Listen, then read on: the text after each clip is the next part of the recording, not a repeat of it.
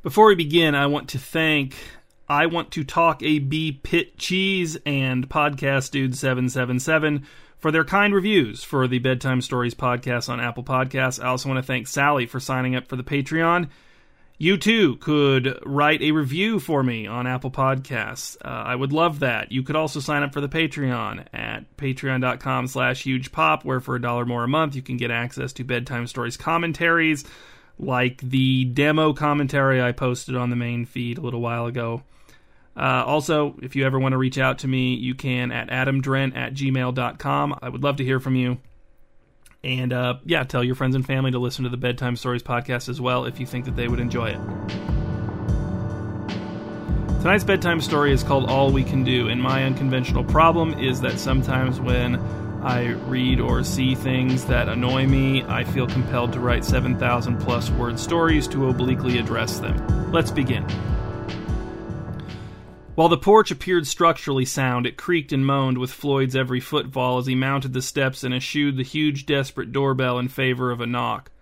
The boy who answered was 15 years old, Floyd could tell. He'd never seen a human being who was more clearly 15 years old. "You're here to talk to my mom?" asked the boy. His accent was a little strange, not what one would expect from a typical multi-oak youth. The boy looked Floyd up and down, taking in his thin, faded hair, his shirt and tie, his businesslike sneakers, the leather bag slung over his shoulder. "Yes, I believe so," said Floyd. "Your mother is Hyacinth Tisk?" Behind the boy, two younger girls appeared in the entryway. Both wore coats tied around their waists by the sleeves. "This is about the fridge thing?" asked the boy. "I don't know," said Floyd. "We haven't discussed details yet. I never do until I have a chance to meet a client in person." He shifted the strap of his bag on his shoulder. "Mom!" shouted the slightly taller of the two girls. "Colby's trying to talk to someone at the door." "I'm sorry." The apology preceded the woman issuing the apology into the entryway by 2 seconds. She arrived in the apology's wake, also wearing a coat tied around her waist, and pulled Colby away from the door with exasperated force. "I'm sorry," she said, starting the apology over from the beginning. "Did you understand anything he said? Most people can't." "I believe so," said Floyd. "Sometimes people think they can, but they can't," said Hyacinth. "I never have any idea what he's saying, neither do his siblings, but I guess some people really do, or think they do, but some people probably do. It's my own fault, partially my fault. When he was learning to talk, I thought it would be cute if he spoke in an English accent, so I only spoke to him in my best attempt at an English accent. Probably not very good. But my husband thought it would be cute if Colby spoke with a southern accent, sort of like a hillbilly. So he only spoke to Colby in his silly southern accent, and we thought Colby would just pick one. It was like a competition. But what happened is that when Colby started to talk, it was in a combination of both of them, English accent and southern accent, and he was just completely unintelligible, and he still is. We shouldn't have experimented like that. We shouldn't have turned control of his speaking voice into a game. I won't pretend our egos weren't involved." Throughout this explanation, Colby stood midway between his mother and sisters, watching Floyd's reaction. When Hyacinth finished speaking, Colby said, "She's the Duchess of Liars, that's what I call her." The accent sounded neither English nor Southern, nor a hybrid of the two. He turned and walked out of view. "What did he say?" asked Hyacinth. "Did you understand it?" Floyd wasn't sure how to answer. "Some of it," he said. "Is this the unconventional problem you wanted to consult with me about?" "What?" asked Hyacinth. "Colby's unintelligible accent? No, we can live with that. Our unconventional problem is much more unconventional than that. And actually, Colby is the only member of the family this unconventional problem doesn't concern, and that's not even in the top 10 of the most perplexing things about it." "Why don't I come in?" asked Floyd, "and then you can explain it to me in detail." "Of course," said Hyacinth. "We'll talk in my ex-husband's study. Well, there's no divorce yet, but he's gone for good. The study isn't far. It's here in the house." In the short trip to the back corner of the ground floor, Floyd saw two more children wearing coats tied around their waists, one boy, one girl. They were certainly younger than Colby, but he couldn't quite place their ages in relation to the first two girls he'd seen. He'd have to see all four of them together to estimate a birth order. As Hyacinth ushered Floyd into the study, he said, "Colby is 15, isn't he?" "Yes," said Hyacinth. She closed the study door and wheeled an office chair out from behind a substantial desk, arranging it so it faced an easy chair next to a half-full bookshelf. Behind the desk, two narrow windows positioned like twin pillars admitted warm gray light that testified to the day's humidity, much different than the dry, cold atmosphere inside the house. The air conditioner puffed through vents set into the study's light-colored hardwood floors. "Did Colby tell you his age?" asked Hyacinth. "And you understood him?" "No, I guessed," said Floyd. "You are clever, then," said Hyacinth. "Maybe you will be able to solve our problem." "Now hold on," said Floyd, raising a cautionary finger. "Remember, I'm here to consult with you about your problem, not solve it. If my consultation helps you solve it, that's great, but I never promise that will be possible. Many unconventional problems make promises like that very foolish. Many unconventional problems defy the solved-unsolved dichotomy entirely. The contract you signed stipulates all of this very clearly." Right, the contract, right," said Hyacinth. "Do you want the office chair or the easy chair?" She sat down in the easy chair before Floyd could answer. "I'll take the office chair," said Floyd. "Are you sure?" asked Hyacinth, looking up with eyes begging him to be sure. "Because I can stand up and let you have this chair, and then I can sit down again in the office chair." "The office chair is fine," said Floyd. "I prefer it." He sat down to confirm his choice, setting his bag on the floor next to him. Hyacinth relaxed. Floyd took a good look at her for the first time. Her hair was lighter than any of her children's. Her eyeglasses were no more than 1 year out of fashion. In addition to the coat around her waist, she was not dressed for the late spring weather. She wore jeans, a sweater, and boots. As Floyd took his pen and notepad from his bag, he couldn't help but speculate about the nature of the unconventional problem in Hyacinth's family based on what he had already observed. The cool temperature in the home, the warm clothing and always-at-hand coats, the separation between Colby and the rest of the family. These, Floyd suspected, were all related to the abrupt absence of the father, Hyacinth's husband. Floyd was not a psychologist, and it always disappointed him when the unconventional problems on which he was brought in to consult turned out to be pretty clearly psychological in origin, but he still felt like his consultations were useful, or that they could be if people would just try to understand the simple profundity of what he had to offer, its potential to improve their lives in dramatic ways. "Tell me when you're ready for me to begin explaining the problem," said Hyacinth. "I'm ready," said Floyd. He crossed his legs, balanced the notepad on his thigh, and poised the pen along the margin 1/3 of the way down the paper. He preferred to only take notes in the middle third of each page. "It's good you're taking notes," said Hyacinth. "Make sure they're detailed, because one thing about the problem is that it might disrupt my explanation. You might need to tell me where I left off." "Got it," said Floyd. "Begin whenever you like." "Hold on," said Hyacinth. She stood, untied the coat from around her waist, and put it on. As her hands appeared at the ends of the sleeves, one held a white stocking cap and the other a pair of lined leather gloves. She tucked the gloves into her armpit, pulled the stocking cap down over her ears, and then put the gloves on her hands, left then right. Then she gave Floyd a searching look and said, "Oh, right." She took the stocking cap off, took the gloves off, and took the coat off, stuffing the gloves in one sleeve and the hat in the other sleeve. She retied the coat around her waist and sat down with a long sigh. "Had I started yet?" "Started what?" asked Floyd. "Explaining our unconventional problem," said Hyacinth. She leaned forward to look at Floyd's notepad, which he pulled back by reflex, but too late. "Still blank," she said, "so I guess not. But it's probably best to get the interruption out of the way early. Once it happens, it usually doesn't happen again for a while." She slouched back in the easy chair and rubbed her eyes. "I am tired now, though. I wish I could just nap through it once I'm there, but I never can." Floyd held his pen motionless. This was typical of people with unconventional problems. They liked to reveal the problems as cryptically as possible in order to make them seem even more unconventional. This thing with the coat and gloves and hat wasn't even the most theatrical element of an unconventional problem explanation Floyd had seen, not even top 5. Better to wait until Hyacinth had gotten all of this out of her system and was ready to proceed in an orderly manner. "We go to a fridge," said Hyacinth. She waited for Floyd to react. He lowered the tip of the pen to the page, but did not write. He waited. "A refrigerator," said Hyacinth. "Me and my children, except for Colby.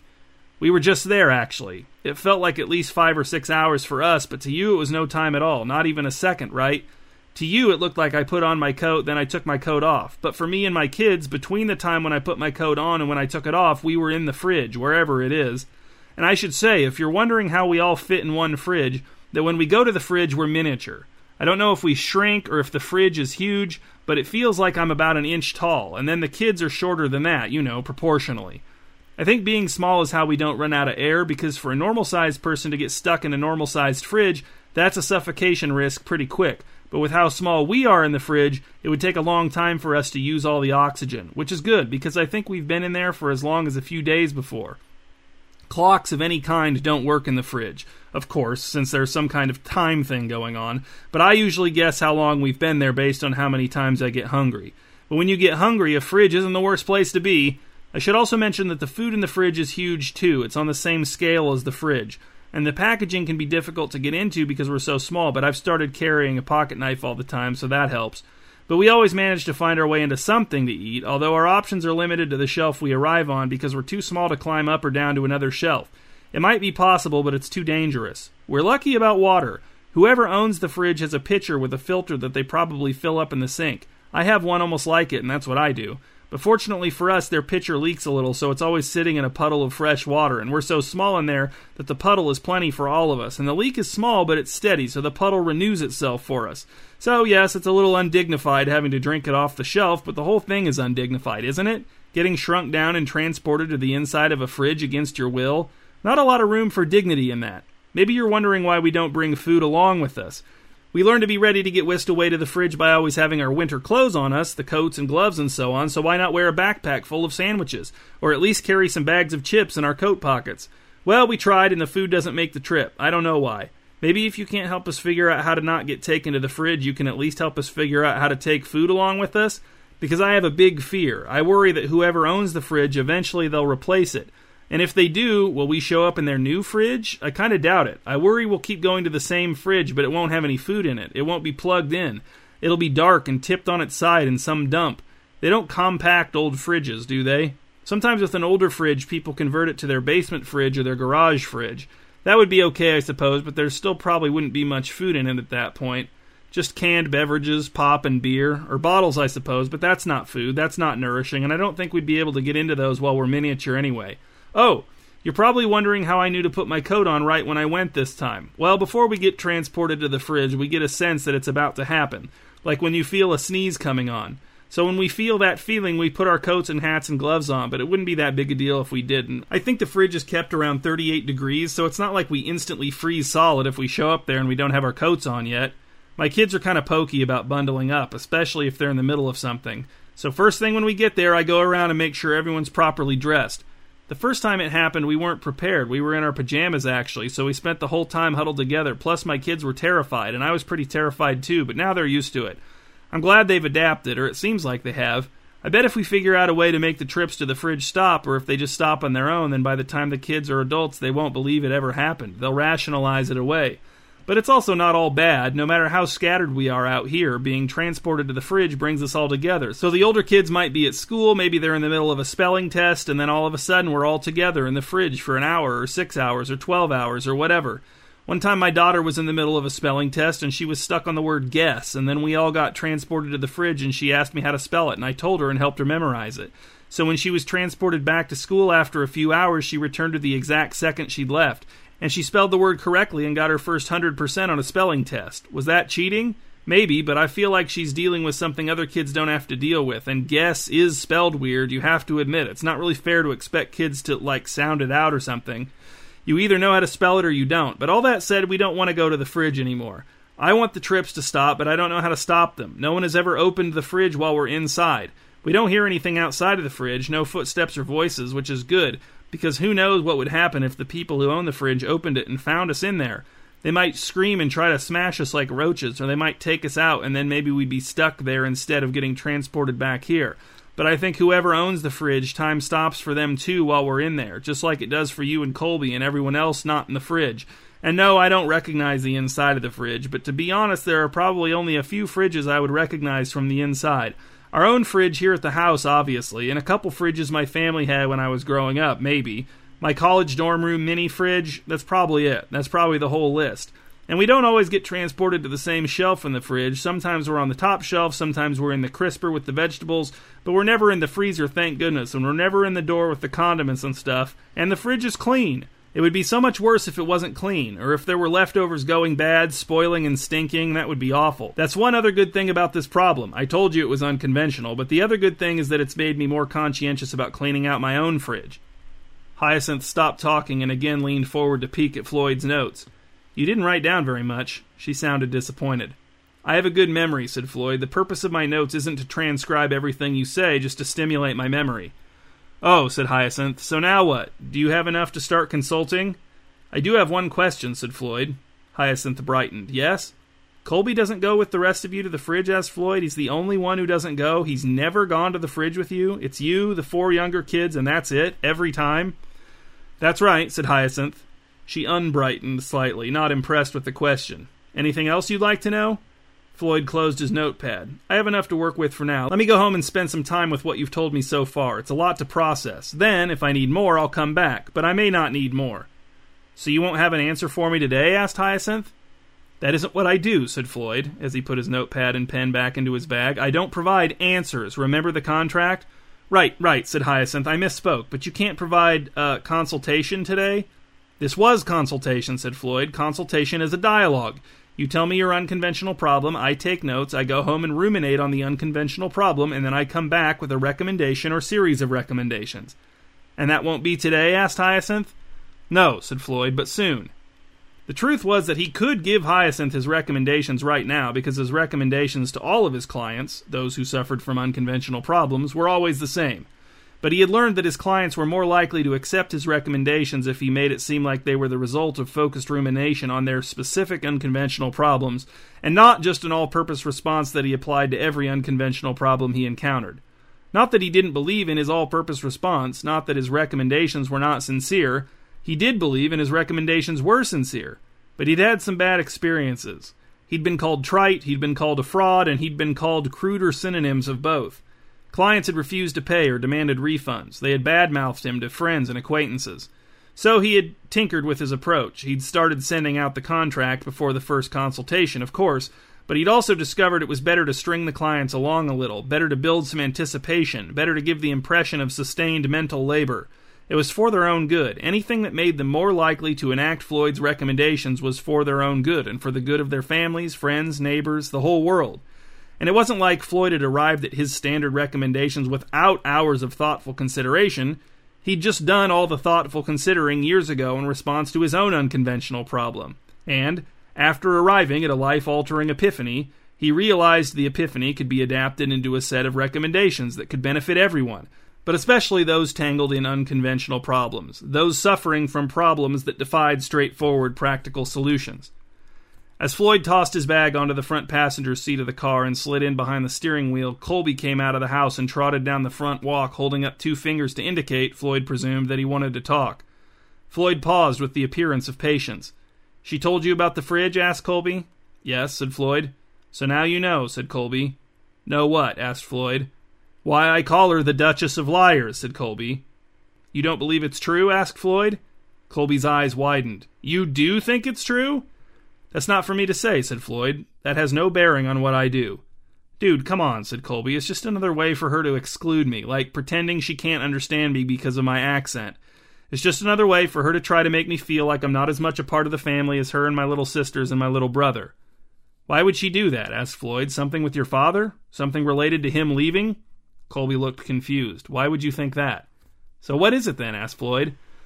"She resents that she still has to finish raising me even though I'm her practice child," said Colby. "She had me first so she could practice having a child and then do better when it counted, but she can't get rid of me because I know too much. If she puts me up for adoption, I'll go straight to the media with her most embarrassing secrets." Floyd processed this information. "So if being transported to the fridge is all a fake to make you feel left out, why is she saying she wants it to stop now?" "Because I think the other kids are getting tired of pretending it's real," said Colby. "It isn't too hard for them to keep their stories straight because they all pretend they can't understand me, so I can't really ask questions. But they're sick of having their coats with them all the time. Plus, I think the electric bill is expensive with my mom always running the AC in the house so they don't get too hot in their warm clothes." "So why not pretend it just stopped happening on its own?" asked Floyd. "Since it supposedly started on its own, why couldn't your mom pretend it stopped on its own?" "Too easy for me to dismiss," said Colby. "My mom thinks it'll be more convincing if you tell her to do something to make the fridge trip stop, and then she does it, and then she and the kids all say it's not happening anymore. She'll say, like, why would I pay an expert to help me with a problem that's actually a fake problem? She's that deceptive. That's why I call her the Duchess of Liars, and now you understand. Now you'll probably want to call her that, too." "I doubt it," said Floyd. "Why Duchess? Why not Queen?" "Because," said Colby, his voice modulated for maximum tolerance, "a duchess is above a queen." "That's not correct," said Floyd. "Queens are above duchesses." Colby sneered. "You claim you can help people with unconventional problems and you don't even know a duchess is above a queen?"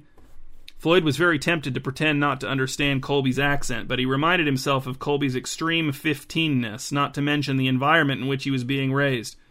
Floyd closed the door of his car without reply and drove home. 2 days later, Floyd returned to Hyacinth's house as an afternoon thunderstorm cleared out of the area, grumbling off to the north. Was that north? Floyd wasn't good with directions. Hyacinth answered the door wearing her coat. She looked gaunt. "I saw you pulling up," she said, "and then I felt us going to the fridge. We were there for... it felt like days this time, and I'm so sick of cake. Leftover cake was the only thing in the fridge stored in something flimsy enough for us to get into. I'm serving my kids nothing but vegetables for dinner tonight." "Colby too?" asked Floyd. "I'm not making a special meal for Colby just because he's lucky enough to not go with us to the fridge," said Hyacinth. "He can eat vegetables with the rest of us."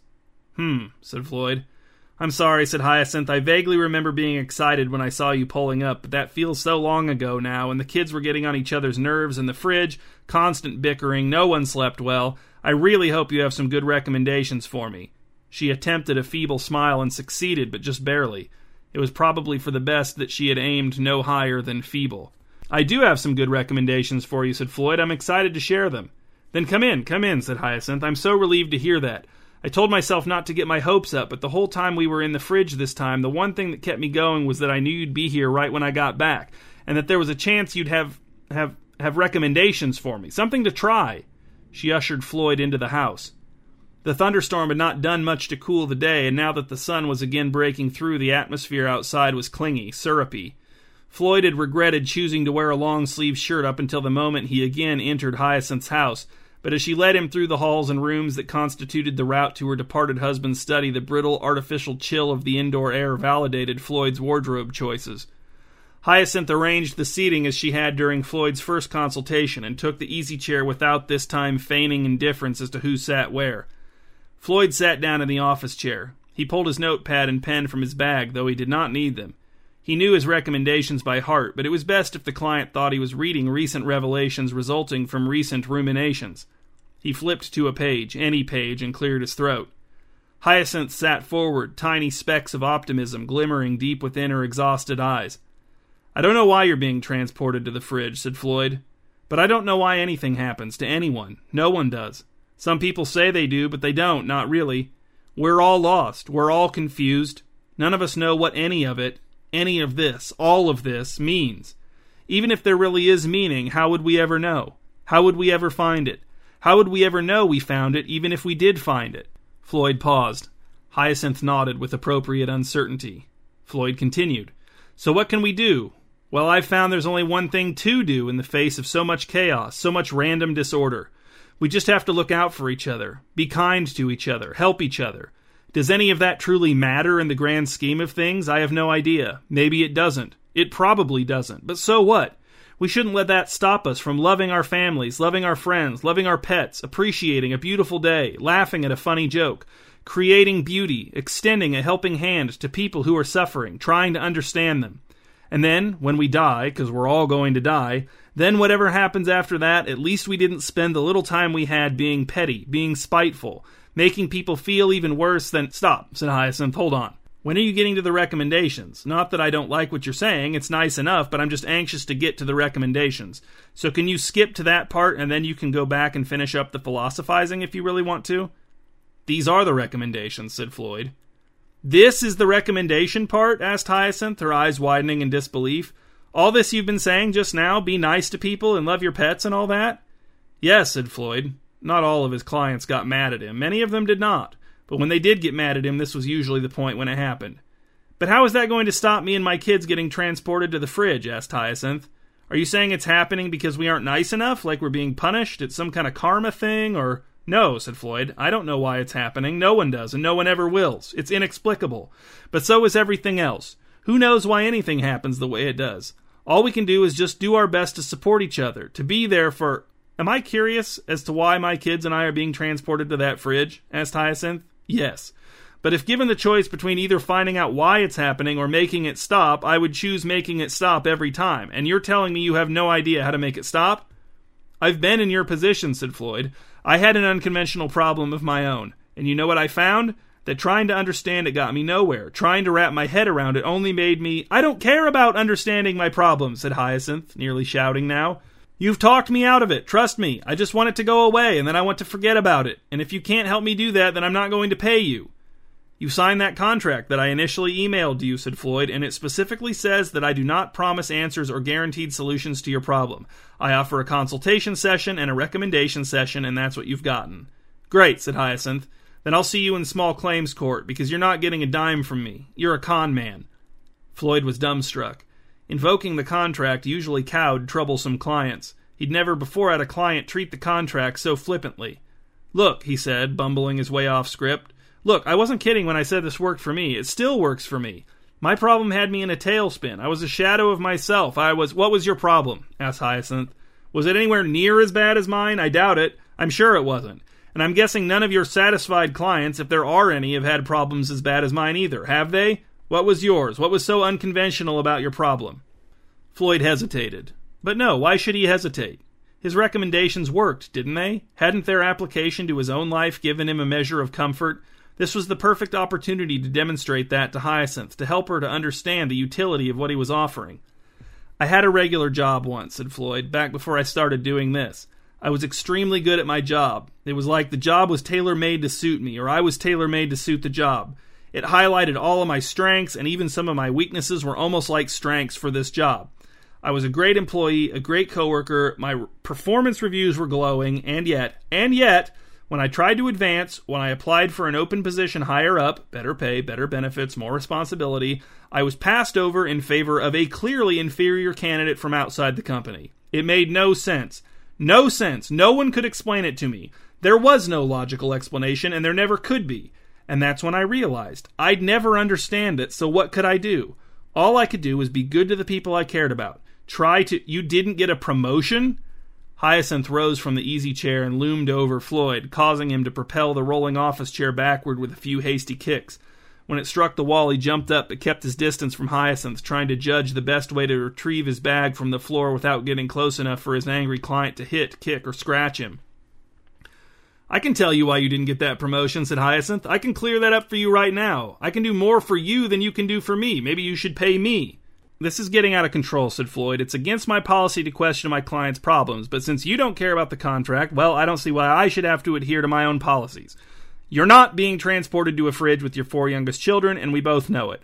This is an elaborate lie you made up to make Colby feel excluded. I don't know why you're so invested in going to these lengths to keep the lie going. Maybe you really are the Duchess of Liars. But maybe my recommendations are more practical than you want to admit. Maybe if you did treat your oldest son better, then this problem would just go away." Hyacinth seethed. He was practice. What kind of society refuses to allow parents to practice at least once before they start having kids that actually count? "I can't help you," said Floyd. "No," said Hyacinth, "you can't." "You're too far gone to listen," said Floyd. Before Hyacinth could speak, her face fell. She pulled her stocking cap out of one coat pocket and put it on. She pulled gloves out of another coat pocket and put them on. "I wish I could at least count on you not being here when I get back," she said. "But even if you hurry..." She blinked. "Oh yeah," she said. "You're here." 1 week later, Floyd knocked thrice on the front door of a 1-story box-shaped house resting in the crisscrossing shadows of the lot's 2 trees. The clients were referrals. They had inquired about Floyd's services on the strength of a friend's recommendation. They had signed and returned Floyd's contract faster than any other client ever. It sure seemed like they knew what Floyd was offering and were eager to receive it and were willing to pay for it. So Floyd's mood was good. An old man answered the door. He had narrow sloping shoulders and he looked to be wearing his shorts wrong, though it was hard to say exactly how. Come in," he said, plucking at Floyd's shirt sleeve. An old woman poked her head around the doorway leading into the kitchen at the end of the short hall. "Hello," she called. "That's my wife," said the old man. "She's Tilly, I'm Everett." "I'm pleased to meet both of you," said Floyd. "Come on into the kitchen," said Everett. "Is it okay if we tell you about our unconventional problem in there? Because that's where we found it, but it would be easy to carry it into the living room if you'd be more comfortable there." "The kitchen is fine," said Floyd. The kitchen was fine. Old-fashioned, a little dinged up, but clean and bright. No dishes in the sink, the round tabletop gleaming from a fresh wipe. A single napkin rested in the middle of the table. Tilly, in a diagonally striped dress and orthopedic shoes, handed Floyd a glass of water, only a little cloudy and only a little cold.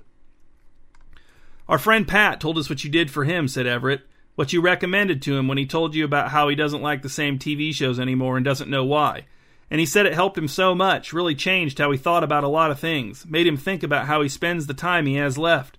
He told us what you said, more or less, I think, but I'm sure didn't say it as good as you did. He said you said it better. But even what he told us sounded nice, but I guess we just didn't have an unconventional problem to put us into the place to really need to hear it.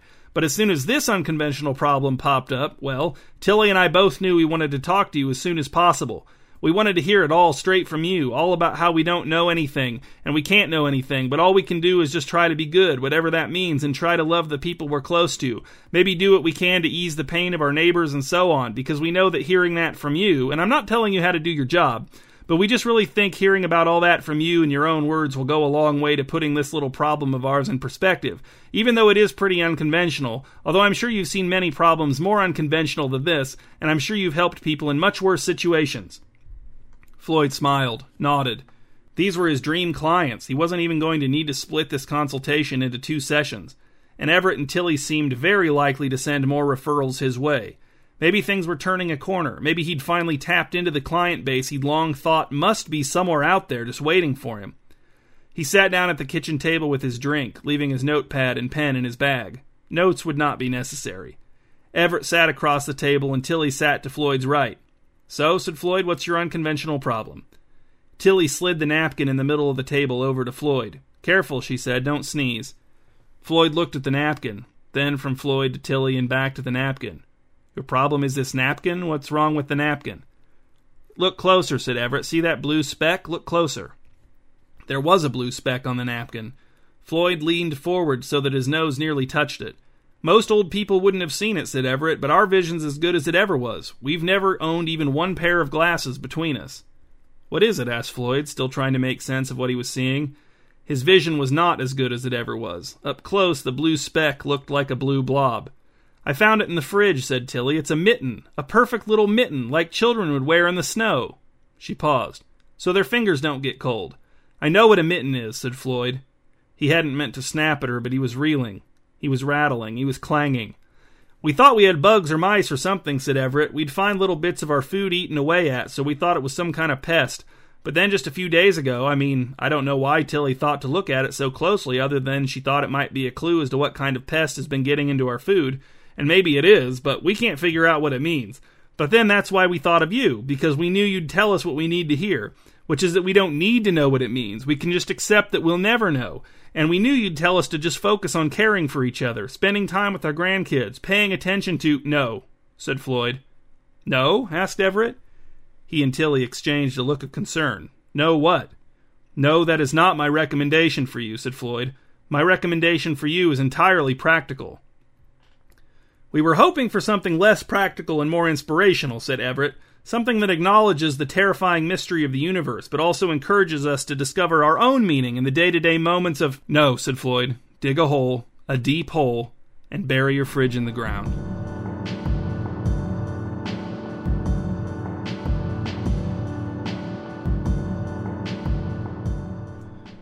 These are the discussion questions for bedtime story number 240, All We Can Do. Number 1. If you had to be occasionally transported in miniature to the interior of a stranger's kitchen appliance for hours or even days at a time, which appliance would you choose? Number 2. Have you ever been flippant or even dismissive about a contract that you voluntarily signed? Number 3. Do you have any hope for a practical solution to your most unconventional problem? Number 4. In a perfect society, how many practice children would you be allotted? Number 5. Which combination of accents would make a teenage boy's speech the least intelligible?